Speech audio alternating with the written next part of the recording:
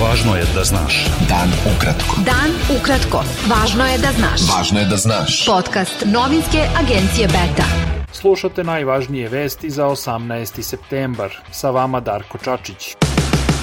Predsednik Skupštine Srbije Ivica Dačić izjavio je posle nove runde dijaloga o izbornim uslovima uz posredstvo Evropskog parlamenta da je vlast prihvatila da formira privremeno telo koje će nadzirati rad medija i izmenu sastava Republičke izborne komisije, u koju će privremeno biti uključeni i predstavnici opozicije. 6 članova tela za nadzor medija predložit će regulatorno telo za elektronske medije, a 6 opozicija, rekao je Dačić. Jedan od evropskih posrednika u pregovorima, Vladimir Bilčik, rekao je da je u međustranačkom dijalogu načinjen značajan iskorak.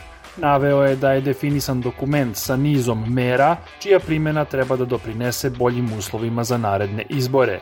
Na današnjoj petočasovnoj sesiji dijaloga nisu učestvovale 4 opozicione stranke koje su juče napustile pregovore. Među njima su Stranka slobode i pravde, Demokratska stranka i Pokret slobodnih građana. Veći broj opozicionih stranaka koje su danas učestvovale u dijalogu kritikovao je utvrđeni dokument za poboljšanje izbornih uslova. Prema najnovijim podacima Ministarstva zdravlja Srbije, od koronavirusa je umrlo još 35 osoba. Infekcija je u prethodna 24 časa potvrđena kod 6745 od 22.547 testiranih osoba. U bolnicama je 4199 COVID pacijenata, od kojih je 177 na respiratoru.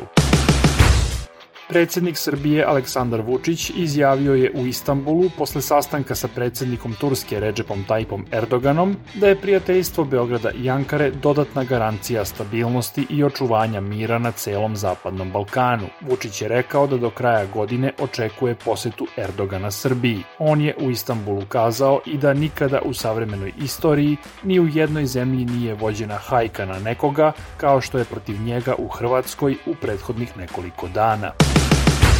U Beogradu se danas održava Parada ponosa, Beograd Pride 2021. Šetnja je počela pozivom kume ovogodišnje manifestacije Nataše Bekvalac, koja je rekla da je parada za sve ljude koji veruju u slobodu, ravnopravnost i ljubav. Član organizacionog odbora Beograd Pride-a Goran Miletić rekao je da je dobio obećanja da će zakon o istopolnim zajednicama biti usvojen do Europrajda, koji će biti održan u Beogradu 17. septembra naredne godine.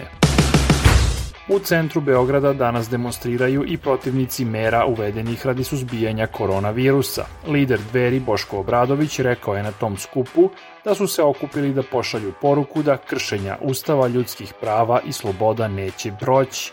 Obradović je kritikovao i Paradu ponosa, rekavši da su njeni promoteri počeli da nameću vrednosti strane tradicionalnoj Srbiji. Više stotina građana Zrenjanina ponovo je protestovalo u centru tog grada i zatražilo od nadležnih da reše problem neispravne pijaće vode. Zrenjanin, treći po veličini grad u Vojvodini, već 17 godina nema ispravnu vodu za piće. Predsednica Internacionalnog univerziteta u Novom Pazaru, Elma Elfić Zukorlić, supruga lidera Stranke pravde i pomirenja Muamera Zukorlića, imenovana je za pomoćnika ministra prosvete, nauke i tehnološkog razvoja Srbije. Ona će u narednih 6 meseci biti zadužena za unapređivanje ljudskih i manjinskih prava u oblasti obrazovanja. Glavni odbor Srpske napredne stranke zakazao je izbornu skupštinu partije za period od 21. do 24. oktobra. Beta. Dan ukratko. Budi u toku.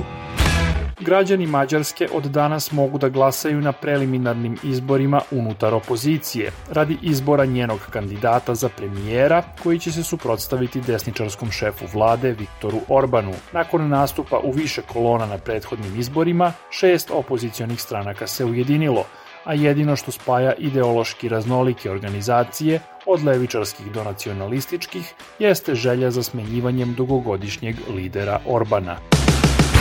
Komunistička partija Rusije, druga po snazi u zemlji, nevladine organizacije i nezavisni mediji prijavili su brojne nepravilnosti na trodnevnim parlamentarnim izborima, među kojima su kupovina glasova i slabe mere kontrole glasačkih listića na biračkim mestima.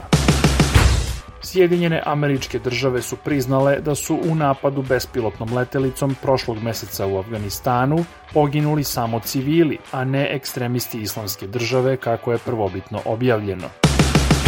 Bilo je to sve za danas. Sa vama je bio Darko Čačić. Do slušanja. Pratite nas na portalu beta.rs I društvenim mrežama. Važno je da znaš. Dan ukratko. Podcast novinske agencije Beta.